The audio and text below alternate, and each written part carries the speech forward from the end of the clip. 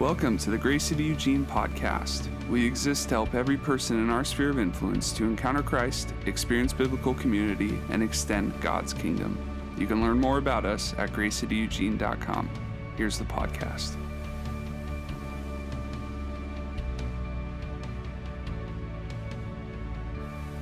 Today we get to continue in the Unshakable sermon series. And what this series has been about is talking about the different things that help us to establish and live an unshakable life.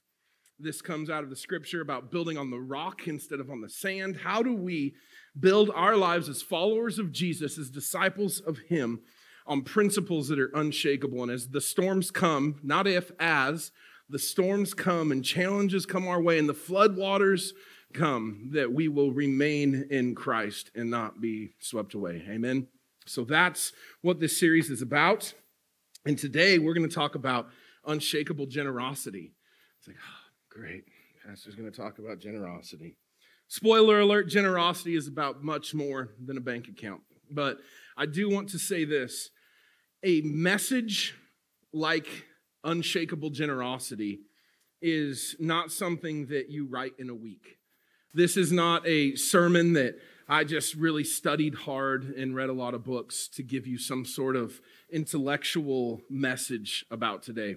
This is a message that by the grace of God and His provision in my life has been written over my lifetime. It's been written through living as well as I can any given day, a life of faithful obedience in following Jesus. And because of that, I get to see His faithfulness in the fruit of living a life of generosity with the various resources that the Lord entrusts to us. And so I just want to set that as a foundation. This isn't some intellectual head knowledge message. This is from tangibly living out what it looks like as best as any human can to be generous and open-handed with what God entrusts to us. And He writes this story in this message in our hearts. Amen.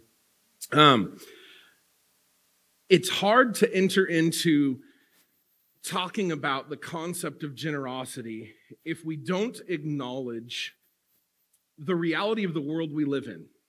And we live in a world of what if?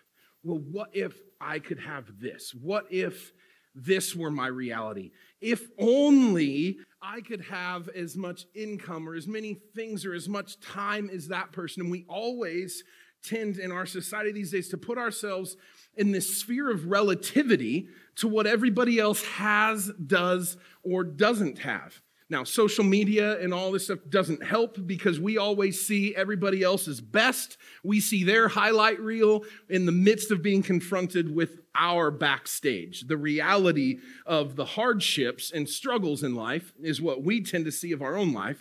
And then we see everybody else's highlight reel every time we pick up the computer in our pockets, right?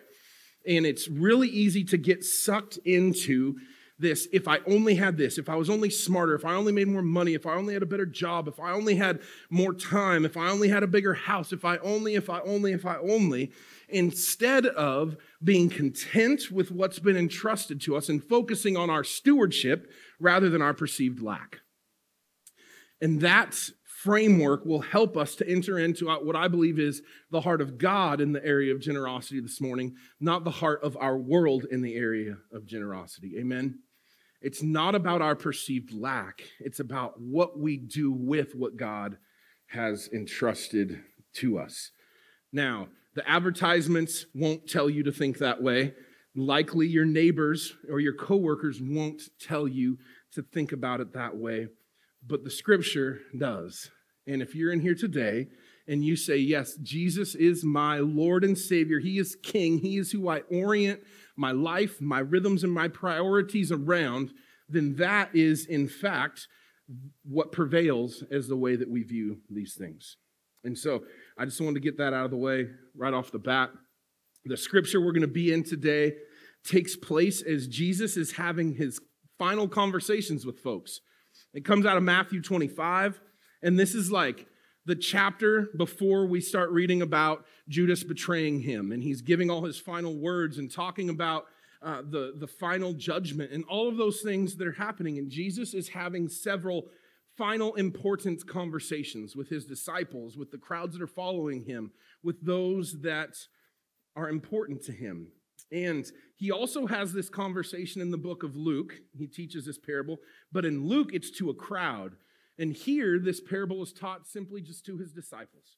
As far as we know, it's just the 12. It's this intimate conversation where he's with these guys that have been walking with him since he called them some 3 years previous, and he's preparing them to live through what's about to happen to him and after that, and to carry out and continue what he's been teaching them. This is an intimate setting. It's those important kind of final days, conversations. And in order, I believe, to read this appropriately, we need to understand kind of the headspace and the gravity of the moment that this parable was taught in, that this conversation was had in. Jesus is about to be murdered. He's about to go through this humiliating crucifixion to pay the price for the sin of humanity, to get us to where we have once again access to our Creator. And these are the final things that he's imparting to his disciples. Like, these aren't just little quips or memes or gifts that you text somebody. Like, this is weighty, important stuff. And so if Jesus considers it important enough to have these conversations in his final days with his disciples before he's murdered, should we possibly pay like a lot of attention to it? This matters. This is important for us to really take to heart. I had the opportunity recently to be with my grandfather a couple days before he passed. And in those moments, because of the discomfort and the sadness and all of the emotions that are surrounding those times, this was 3 days-ish before he finally passed, and we knew that it was coming.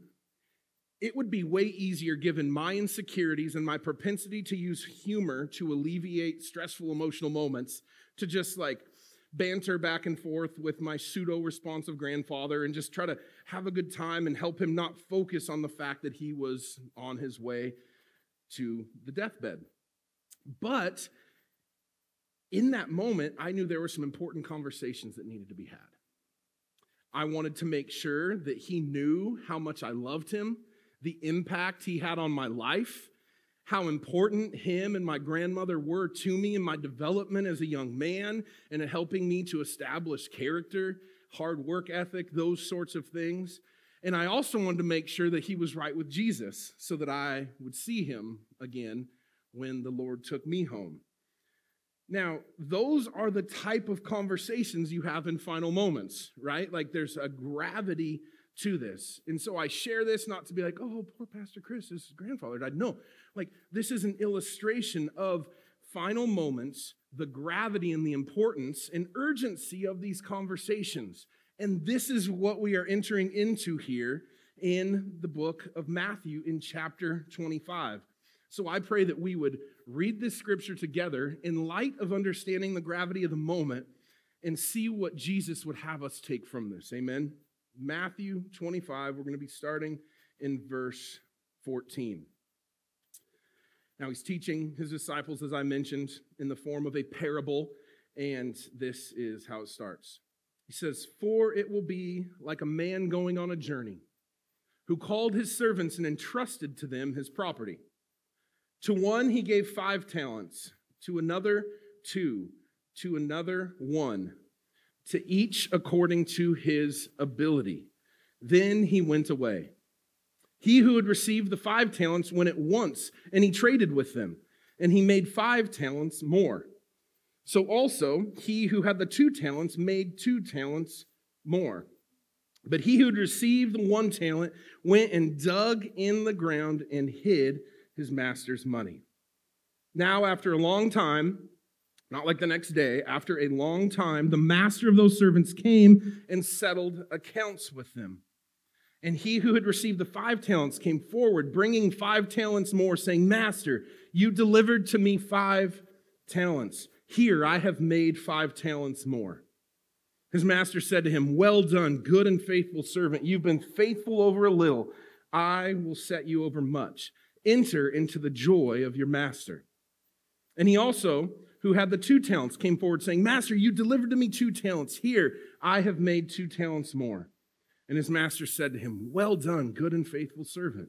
You've been faithful over a little. I will set you over much. Enter into the joy of your master. Then the story changes a little bit. It says, he also, who had received the 1 talent, came forward saying, Master, I knew you to be a hard man, reaping where you did not sow and gathering where you scattered no seed. So I was afraid, and I went and hid your talent in the ground. Here you have what is yours. But his master answered him, you wicked and slothful servant.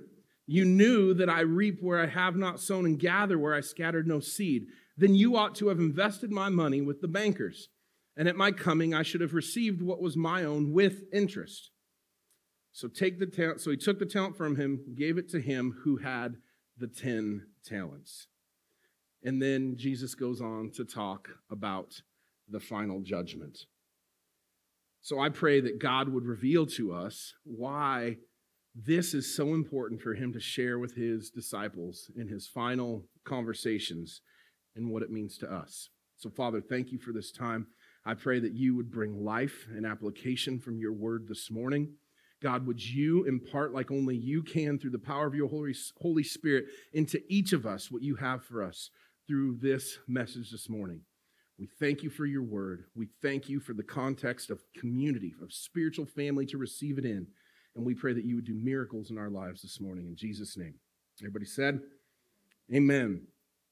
So the big idea of this message coming out of this text is that the unshakable life stewards God's provision well in order to live a life of generosity. Now, if you're anything like me, you read this and you're like, what in the heck is a talent? I remember the first time I ever read this parable.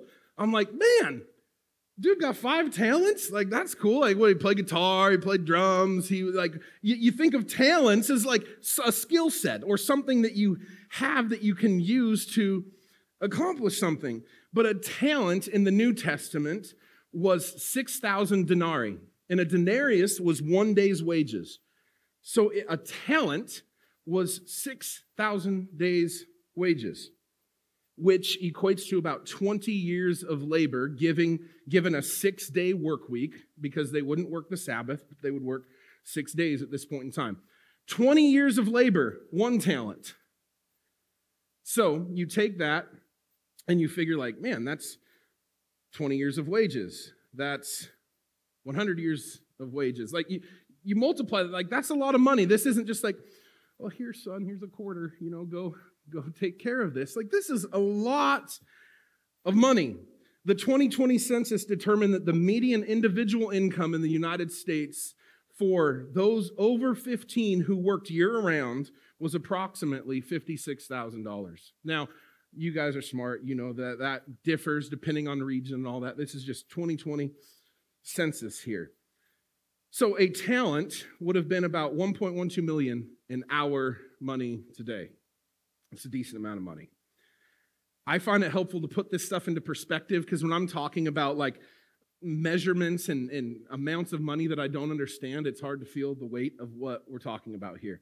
I don't know about you guys, but if some dude came up to me and was like, hey, here's $1.12 million, like steward it well, and like, I don't know the guy, maybe I'm fearful, maybe I'm not used to having that kind of resources entrusted to me, like I can kind of understand why dude might bury that and make sure that it's taken care of, and because he doesn't want a powerful man to be frustrated with him for squandering what he has entrusted to him. A few things of note out of this is we need to acknowledge also not just how much money this was, but that the master entrusted unequal amounts of his resources to these servants. It wasn't just like, okay, I'm going to give you each the same amount and see what you do. Like there is an unequal amount being entrusted to each of these servants. Yet despite having unequal amounts, the master expected the same stewardship from all 3 servants. So he didn't expect the same end results. He's not saying, hey, I give you 5 talents, I give you 1. I expect you to give me the same amount when I come back. But he is expecting the same level of faithful stewardship over those amounts. And to steward God's provision well means having the right perspective. It means being faithful. And it means expecting miraculous to happen with what you have.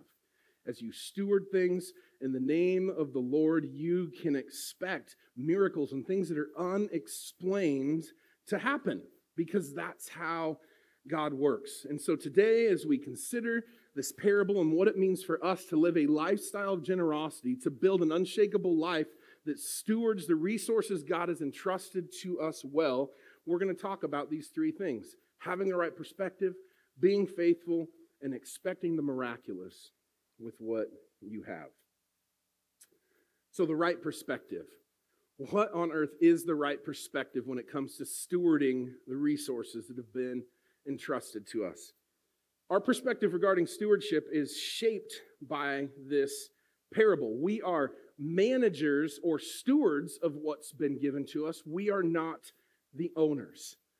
And so many times we view our resources, our time, our money, our home, our stuff, the things that we have, the things that we are responsible for, we view it as owners rather than stewards or managers of it. And when you view it as an owner, you put yourself in the hero seat rather than Jesus, rather than him and his provision. We are not owners. We are simply managers or stewards over what he has entrusted to us and what ultimately belongs to him. Psalm 24:1 says, "The earth is the Lord's and the fullness thereof, the world and those who dwell therein." Everything is God's. He created it. It's his. He owns it. He's in charge. That's what it means when he's king, when he has lordship in your life. We simply get to manage or steward it. Now, as stewards, we still do have authority and responsibility over his resources. And this is where it can get a little tricky, because I don't know about you guys, but when I first think about, oh, it's not mine, gosh, that relieves a lot of pressure. Yes, pressure for ultimate provision, yet we have authority and responsibility to steward well. And aside from his empowerment and him working in us and us seeking him for how we are to utilize what he's entrusted to us, there is a little bit of pressure that comes along with that. But not pressure to figure it out on our own, pressure to listen to him, know his heart, his character, and operate in a way that reflects that. Amen? We still have authority and responsibility over those resources. Now it says, after a long time, the master of those servants came and settled accounts with them. We have a responsibility towards God with everything pertaining to our lives. When we talk about being generous, that doesn't just mean giving a bunch of money. There are so many things that we hold on to white-knuckled that it is a fight for us to be generous with. I don't know about you guys, but sometimes it can be way easier to be generous with finances than time. I think time is like the new money, pink's the new black. Like time is the new money, right? Like these things shifting and changing. Time, people, it is a god. It can be a golden calf in our lives and the way we view how we interact with the world. We have a responsibility to God with everything pertaining to our lives. And just like this master came back after some time and wanted them to give account, he will ask us to give account of how we have used our lives to further his kingdom. With our time, with our money, with our stuff, with our work ethic, with our families, with how we disciple those God has entrusted relationally to us. We will account for it. And before you let your mind go there, that doesn't mean you have to be perfect all the time. It just means that you are quick to recognize when you are straying from God's plan and being obedient to him, and you repent and you just keep trying to take a step closer to him and his heart in these areas every day. Nobody in this room has done all this perfect because nobody is capable of it except Jesus. But we recognize that and we humbly come before him, asking him for direction to motivate our hearts, to shape our character and integrity in how we deal with our resources, and that is what we get to give account for. Amen? Many don't like this feeling of being responsible and accountable to God for anything. Many don't like the feeling of being responsible or accountable for anything to anybody. Like, if we're honest with ourselves, like, I just want to do me, and everybody else can mind their own business. Like, that can so often be this individualistic view of how we relate with the world. But the reality is, God entrusts things, finances, time, relationships, neighborhoods, cities with his people, and we will give account for that. We do have an opportunity to advance his kingdom through what we have responsibility for. I found for me that the only reason I resist accountability is when I'm resisting honesty. Like, accountability is not bad news if I'm being honest. If I'm being real with the condition of my heart and how I am stewarding or utilizing the things entrusted to me, like, sure, accountability, yeah, absolutely. Here's a spreadsheet. Here it all is. I come into end-of-year board meetings where we give accountability for all the finances of the church, staying on budget, all of this kind of stuff. And if I've made sure that I'm communicating well and I'm staying within the parameters that have been set by our board and all that kind of stuff, I don't have to come in being anxious, like, doing this with my hands, like, oh gosh, what's going to happen? What's the board going to say? They're like, oh, all right, good job. Thank you for your stewardship of that. Now let's move forward and talk about how we're going to impact the kingdom of God this year. But if there's anything shady going on, which this isn't a confession, this is an illustration, if there happened to be anything shady happening in that, I'd be like, man, I hope they don't look at line 37 on the second page of that spreadsheet. Like, you go into these moments where you're giving account, where there is accountability with a different heart if you're trying to hide something or you're not being honest. So ask yourself next time you're fearing accountability, is it because there's a lack of honesty and responsibility with the stewardship God's given you? Allow yourself to come humbly into those moments and search yourself and your heart rather than just resisting leadership and accountability of God in your life all together. If I'm being honest, if I'm stewarding things well, accountability is good news. And it's confirmation of the path and the stewardship of the resources entrusted to you. It can be confirmation of that. If honesty is a struggle for you, so will be giving account to the way in which you steward the resources in your life. And so it will rise up fear in you about giving an account to God for how you've engaged in furthering his kingdom. Be honest. Steward it well. And that won't be an issue. If invested appropriately, there is nothing to be concerned about with how we steward the resources. It's about perspective. It's about us being a part of the story of what God is doing in this world to see his kids come back to him. It's about the right perspective. The second thing is also, it's about being faithful. How do we be faithful? So we have a perspective. We kind of know bigger picture, what this is supposed to look like. We understand whose resources these are in the first place. What about being faithful? The scripture that we read said, well done, good and faithful servant. You've been faithful over little, and I will set you over much. For to everyone who has been given, more will be given, and he will have abundance. This is what this scripture says in response to the servant who was faithful in stewarding what God gave to them. The master's identical praise of both of the servants that stewarded these resources well shows that what was important was not the total amount gained, not that one gained 5 and one gained 2 talents, but the faithfulness of making the most of the abilities and the potential that was entrusted to them. He didn't give any more praise to the one who took 5 and made 5 than the one who took 2 talents and made 2. He gave identical praise. It's not about how much you make out of it. It's about doing something with the abilities and the potential that God has entrusted to you. Will you bury it out of fear, or will you multiply it out of faithfulness? Again, will you bury it out of fear, or will you multiply what God's entrusted to you out of faithfulness to him? In the context of this parable, faithfulness literally means fruitfulness, bearing fruit, that something would grow out of and come out of what's been entrusted to you. 5 becomes 10, fruitfulness. 2 becomes 4. Now, I personally have a financial advisor, and I'm still convinced that it costs him more money to be my financial advisor than he makes off of whatever I can invest through him.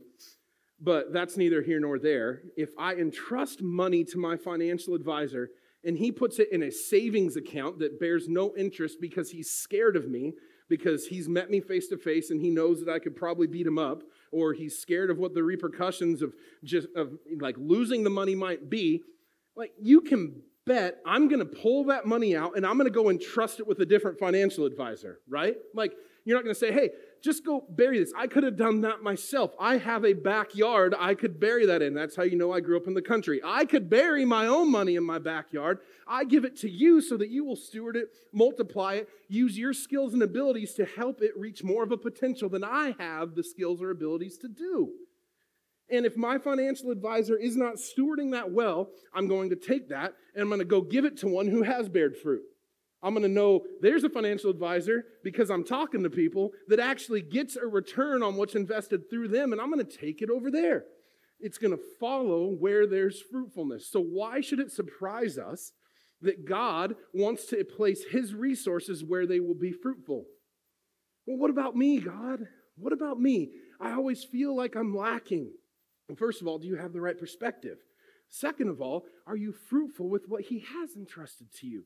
And maybe the fact that you're recognizing these things may be a little bit of conviction that, man, I need to tighten up a little on how I'm stewarding what God's given to me. And instead of taking that as some punishment, we take that as a blessing that God is gracious enough to reveal to us how we need to alter our directions to be more faithful and fruitful with his resources and how we're using them to extend his kingdom. Amen? So many times we think by having conviction or by realizing man, I need to do better, we just think we failed and we throw the baby out with the bathwater instead of saying, oh no, this is an opportunity by God's grace to make a little tweak and get better. This is a chance to improve, not to quit. And too many times the conviction of the Lord may come upon us through a conversation with somebody else or through the Holy Spirit himself, and we just quit and we throw in the towel instead of saying, yeah, you're right, I can do better. And maybe, hey, will you help me do better? And we take steps towards stewarding our resources better. God doesn't give you resources so that you will be inactive with them or hoard them out of fear. If we view everything God gives us as, I better hold on to this, okay, so I'm going to lose it and I'm going to be in poverty and I'm going to lose everything. And we just withhold, step on something behind us, and we get fearful. What kind of way is that to live? God helps us by providing everything we need for any given moment of what he is calling us to do. Of what he is calling us to do. Prior to getting married and having a responsible, way better manager of resources wife in Bree, I would often be out of money. And I'm calculating. I knew that there was an Arco that I could go to and I could fill up on gas and you only needed $1 because it would hold $1 on your card. This is how you know I used to be poor. It would only hold $1 on your card and you could fill up and then you could hope you could get your paycheck in within the next 24 hours so that it would clear. Because I was a horrible manager of money. Was it that God wasn't providing for my needs to drive around? Or was it because I had stuff that God wasn't calling me to have to live the way he was calling me to live?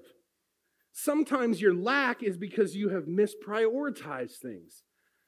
Oftentimes your lack is because you are taking care of you instead of stewarding things the way God's calling you to steward them. Will we be humble enough to have the right perspective about how we are faithful with what he gives us so that we can actually make changes and get better rather than quitting and demonizing the very conviction that is helping to lead us towards Jesus? We want to make conviction the enemy instead of the compass. Think about that. How many times is conviction like, oh, see, God's mean. He's judging me. Oh gosh, that person told me that I shouldn't be stewarding my resources in that way. It's not because they love you, right? It's because they're the enemy all of a sudden. What if conviction and hard conversations were a compass, not opposition? How much better off would we be in following and pursuing the things of God in our lives? Now, if this makes you uncomfortable thinking of, God trusting people that are fruitful, wanting to entrust you with his resources, having faithful stewardship over what he's entrusted to you, the answer is not to sterilize the expectations that God has on his people, but rather to respond in faith and encourage to bear fruit with what he's given you. It's not about lowering the bar because, gosh, this is kind of intimidating. This is hard to think about. God's revealed to me or through other people that there's a lot of things maybe I need to change right now. And so you just try to find out a way to lower the bar instead of saying, hey, I'm going to have faith that God is going to lead me in this. And he's put me in a community of people to help me in this that have gone before me as well. Don't run from these things. Respond to them. Respond well, bear fruit, and see what the Lord will do through what he entrusts to you. And then see him multiply what he entrusts to you. That is not a prosperity gospel moment. That is just a fundamental reality of resources. If you use your time well, it seems that no more time comes out of nowhere. When you're not wasting your time, there's more time to use. If you're not wasting your money, there's more money to use for things that matter. I'm not saying, hey, if you spend $5 on this right now, God's going to make you rich. No, that's not the gospel. But what is the gospel is bear fruit with whatever God entrusts to you and see him extend his kingdom through you in the cities, workplaces, and neighborhoods in which he's placed you. See what he does by your faithfulness to him. And just like me, I'm not going to invest with a financial advisor that buries my money in the yard. He's going to invest where there's fruit being bared. God is looking to reward faithfulness over what he's entrusted to us. We need the right perspective, and we need to be faithful and bear fruit with what he entrusts to us. And the final point in this is it's okay to expect the miraculous when we're stewarding our resources. It's okay to expect and anticipate miraculous multiplication of things. It's okay to say God, we're believing that whatever comes in the offering today, you're going to multiply and it's going to do things in this city that we could not do on our own, because when your people come together with hearts of generosity, trusting you, you do miracles. You do miracles. With the right perspective and faithfulness, our gifting, abilities, and resources in the hands of God are set up for him to move in a mighty way. Set up for him to move in a mighty way. Each servant here had to take a risk. They had to take a risk. Some traded the talents, and they did something with what was in their hands. And they were commended for taking that risk and for it paying off. I don't know about you guys, but if the master comes and gives me some odd number of millions of dollars and I'm out trading it, taking some risks, I'm going to consider it a miracle that it all worked out, because I'm not that smart. But God can do amazing things with our faith and our faithfulness and what he entrusts to us. And we see that with these guys and how they approached what they were entrusted with. Now the third servant, though, he was afraid, and he played it safe and conventional. Bearing money was one of the safest ways to protect it in ancient times. I know it can maybe seem silly to those of you who didn't grow up in the country like me to bury your money, but this was the safest way to make sure that what you had didn't get stolen, that you didn't lose it. And he made excuses to justify his lack of faithfulness. It's I know you're a hard man. I've heard you take money where you've not sown seeds. You're a hard man. And I wanted to make sure that I wasn't on your wrong side, and so I buried it. Here you go. Here's what you gave me. And what's the master's response? I could at least give it to the bankers so I can get the interest that I'm due. What are you thinking? Living a life of generosity has little to do with how much you give away. Rather, it has everything to do with how you view and use what you do have. It's not about the overall amount and that somebody else can give away more money than you. It's about what are you doing with what you do have? If you've been entrusted with $10, what are you doing with that $10? How are you helping extend the kingdom of God? How are you reflecting His graciousness and His provision and His hope with that you've been given? If you've been given millions of dollars, how are you doing that? How are you reflecting God's hope, grace, love, and His gospel in the world in which He's placed you? It doesn't make one better than the other. It's about how are you faithful with what He does entrust to you. It has everything to do with how you view it, how you use it, how you steward it. And most importantly, in whose hands are you entrusting what He's given to you? Who are you placing your trust in with how you steward your resources?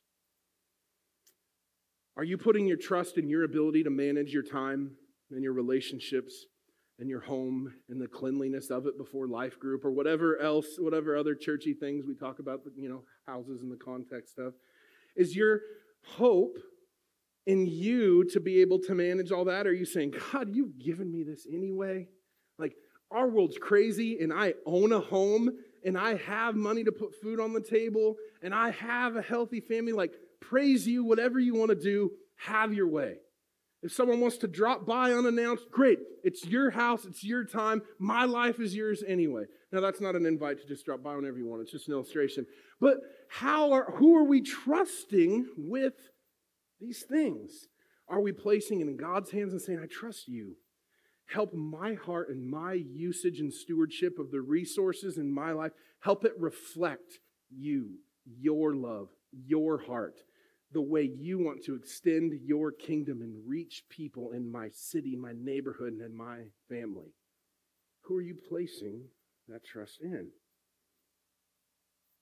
God has put something in each of our hands. He's given each of us something. And just like the servants in the parable, probably all to unequal amounts. But that doesn't negate the responsibility and the accountability that comes along with it. What has He placed in your hands? Perhaps you've been more like the servant who received 5 talents, or perhaps you've been given less and the servant with 1 talent. But regardless, we each have something in our hands. Notice that one of the characters in this parable was not the one that God couldn't entrust any talents to. Well, in this other one, He gave no talents to, just to see how he'd respond. Like, that wasn't part of the story. Each one of them had something that was entrusted to them. Exodus 4 tells a story of Moses' encounter with God just after the burning bush experience. All of us know, I'm sure, of this experience. You've at least seen it in children's stories and some TV show at some point in time. But God called Moses to lead the nation of Israel out from under the cruel leadership of Pharaoh into the promised land. And as Moses complains and makes excuses for why he's not the guy for this job, he's not capable, he doesn't have the skill set, God asks him a simple question in Exodus 4:2. He says, what is that in your hand? What is that in your hand? What have I given you? What is in your hand? What is the tool that I am going to miraculously use to provide for my mission and my calling on your life? And what this is talking about is God's about to take the ordinary shepherd's staff that's in Moses' hand and use it to fulfill the extraordinary things that He has planned for his leadership and his calling. That staff will go on to be a sign of God's authority, power, and deliverance to the entire nation of Israel and Egypt.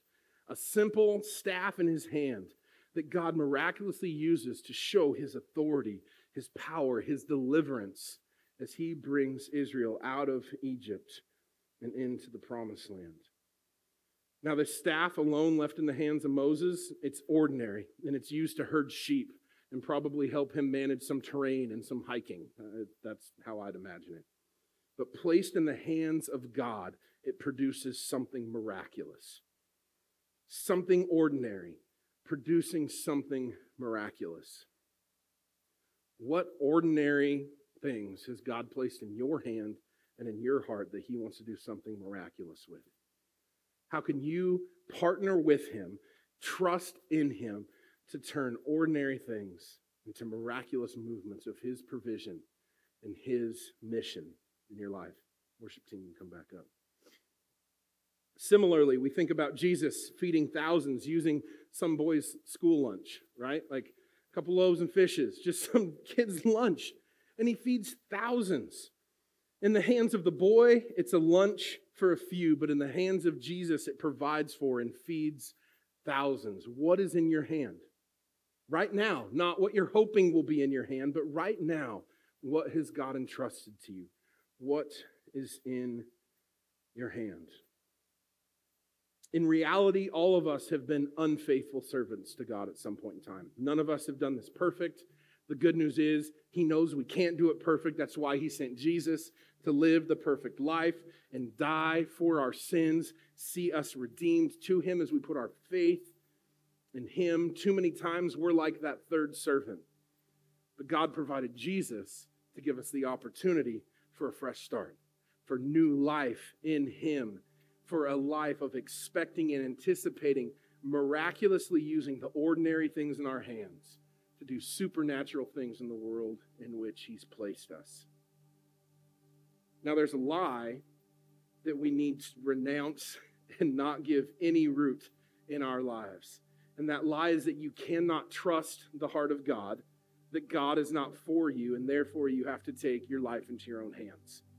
See, that's what the world tells you about provision. That's what the world tells you about your resources, is you can't trust the heart of God. Have you actually met him face to face? How can you trust him then, right? Like if you talk to people that don't know Jesus, you hear all these things, all these quips. And they tell you, you got to take life into your own hands. You got to pull yourself up by your bootstraps. You got to take control of your life. Go get the newest self-help book and jump on those trends or whatever it is. But that is just a plain lie. And the truth is this: you can trust the heart of God.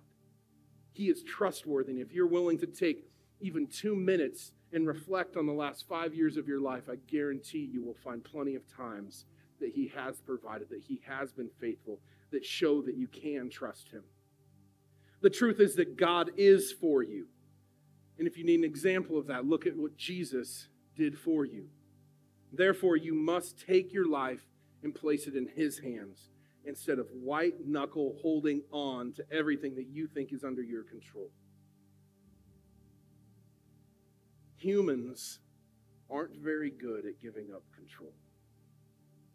And when we try to control our priorities, our resources, our time, our money, our relationships, when we try to leverage, which is another word for manipulate, our relationships so that people like us and are happy with us, all we end up doing is letting a lot of people down and leaving a wake of fallout behind us.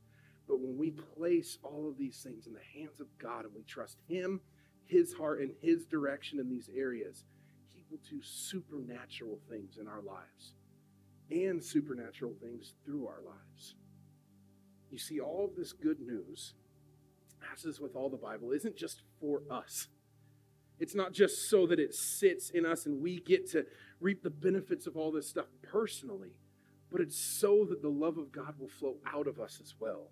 It's so that we will testify to his goodness, so that we will share the hope that we have in Jesus, so that we will further his kingdom through testifying and how he's working in our lives. Yes, it's about a work in us, but it's also about a work through us. So the reality of all this, when it comes to the right perspective and being faithful and expecting the miraculous, is we need to acknowledge that God is the master of all. There's nothing that sits off in some safe that's locked away and God doesn't have access to, or where you can protect certain things so that you have as just like a backup plan. No, it's all his. And that's good news. It's all his. Everything he has created, including us. In an incredible display of his grace and generosity, he has entrusted things to each one of us. He's created us with unique giftings and abilities, and he's given us resources like time and money and relationships. He hasn't wired us all the same. not all of us are up here playing guitar, just like not all of us are operating cameras or doing the things that are represented in this room. We are all necessary, and we all have different gifts and skills and abilities. And when we collectively entrust that to God, He does amazing things in our midst. Amen. We are all necessary. We are better together when we can trust the God who created all with everything in our lives, and then anticipate Him moving in a mighty and powerful way. A life of generosity doesn't mean that we just meet some threshold for giving or some threshold for how much time we spend with people that maybe we don't want to spend it with in a given week. It means that we understand our roles as stewards, thereby living open-handed, generous towards God and others with our time, our money, and our abilities. It's not about checking something off a list. It's about having a heart posture of being faithful stewards of what God's given to us. Amen. So as we close, I just want to pray for us. And some of us in here, undoubtedly, this is an area that we've been struggling with. We've been trying to white knuckle, hold on to some things, or maybe throughout this message and through hearing that parable, through hearing God's word, there's been some conviction. And I pray that you would receive that as a compass, not opposition. You'd say, God, thank you for showing me that so that I can make a few changes, so that I can be more like you with what you've entrusted to me.